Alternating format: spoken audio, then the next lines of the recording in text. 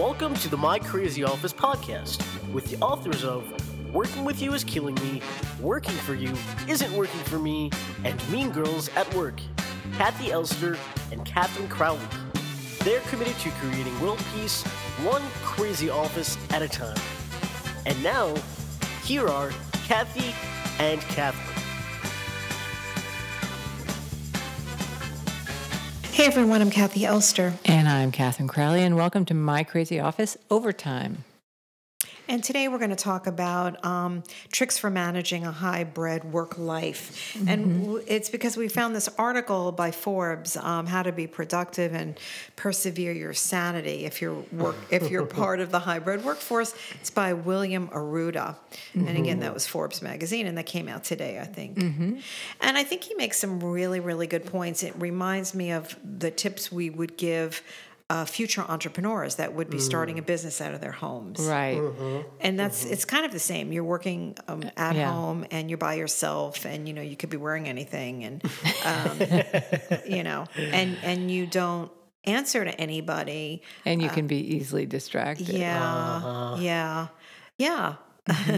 So the first one is, he says, plan out your day. Mm-hmm. Which I think is a really good idea. So the time that you would use for commuting, actually set your tasks and your goals for the day, and really, look at being, using that time to really lay out what your day is going to be like. Now, of course, things happen during the course of the day that you didn't expect. But it does ease your mind. Yes. And so it's basically, he calls it establishing a morning routine and then stick to it. Yeah. So if you like to exercise before you start work, you can do that.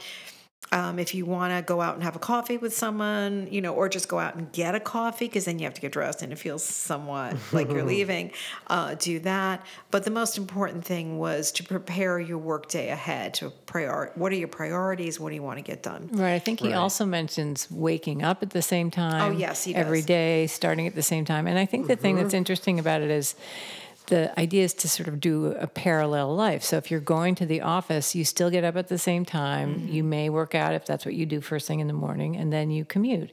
If you're at home, you wake up at the same time. You may work out, and then you plan your day and start at at a certain hour. And I think that's hard to do, but it's a great idea, right? To kind of design it where you're doing the same activity at a similar time. Right. Right. I'm a routine person, so I kind of get it. Yeah. It makes a huge difference. I think it does. Yeah. Yeah. I mean, I just automatically get up at the same time every day. It's hard not to. And I have my routines. So, but I think that it sets your day. Mm-hmm. That's right. So if you're just sort of carefree and I'll go take some personal phone calls, and you just allow the day to take over, then you've lost control.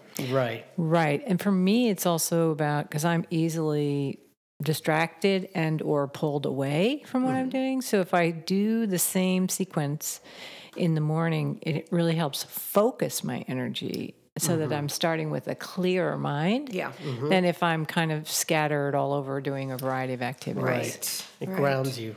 Yes, exactly. Yeah. So his second point is make video communication part of your daily schedule. And he does address the fact that maybe you don't have the best technology at home, to figure that out, and you may not have the best Wi-Fi, but it's important to get that figured out, because the more you have to meet with people, the better you look. And, then you're not missing daily communication with people. Yeah. Which I think is an important part of work, is that, we don't live in a vacuum. You're working with other people. I think it also, again, with paralleling it to being in the office, video does force more interaction. It can be exhausting, like there is video fatigue. But he mentioned something about walking around, even if you're talking on video, or, moving physically, but doing it so that you, as you're saying, Kathy, you have a better sense of the people who you're connecting with. Right. Yeah.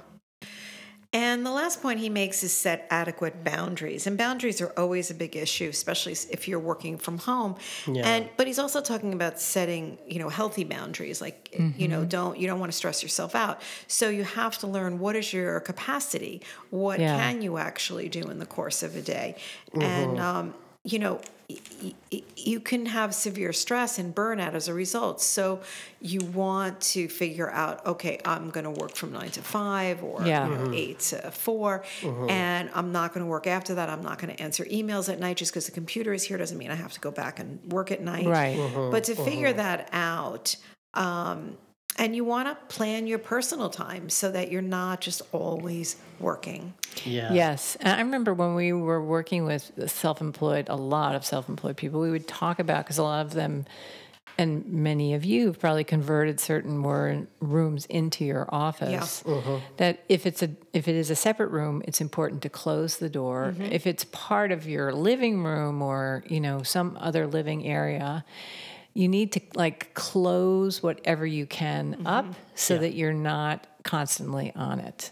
Right. Yeah. So, you have a start of your day and you have an end of your day. Right.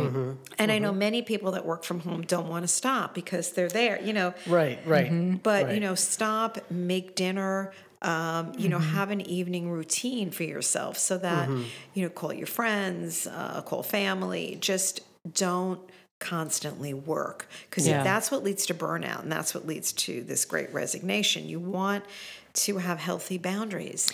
Well, I think the truth is that the boundary issue existed before the pandemic. Oh, absolutely. Right? It's really part of the digital age. Yeah.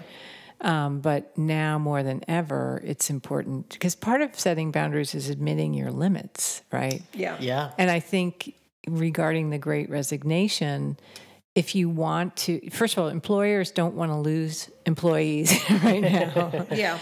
And so I think that fear that one used to have about, I can't set any boundaries or I'll lose my job, that hopefully is a little bit more diminished for you. And then the second piece is to understand that you're trying to construct a lifestyle that's sustainable. Right. Right. So thinking about it that way, and with the hybrid, I think it's interesting too, because if you're I know for me, when I commute, in the past when I commuted, my day would start much earlier and end much later than when I worked at home. But it could end up being the opposite, that if I work at home, as you're saying, from the moment I wake up till the evening and through the weekend, then I'm really not enjoying the quality of life aspects available. Yeah. I think he also talks about having personal interests, right? Something like that, or fostering those, making time for those. Yeah, which can go by the wayside if you're just working at home and that's your home becomes your work. Yeah. And, many people did this hybrid prior to COVID, but now it's sort of becoming permanent. More and more people want it. Yeah. But it doesn't really work if your work takes over.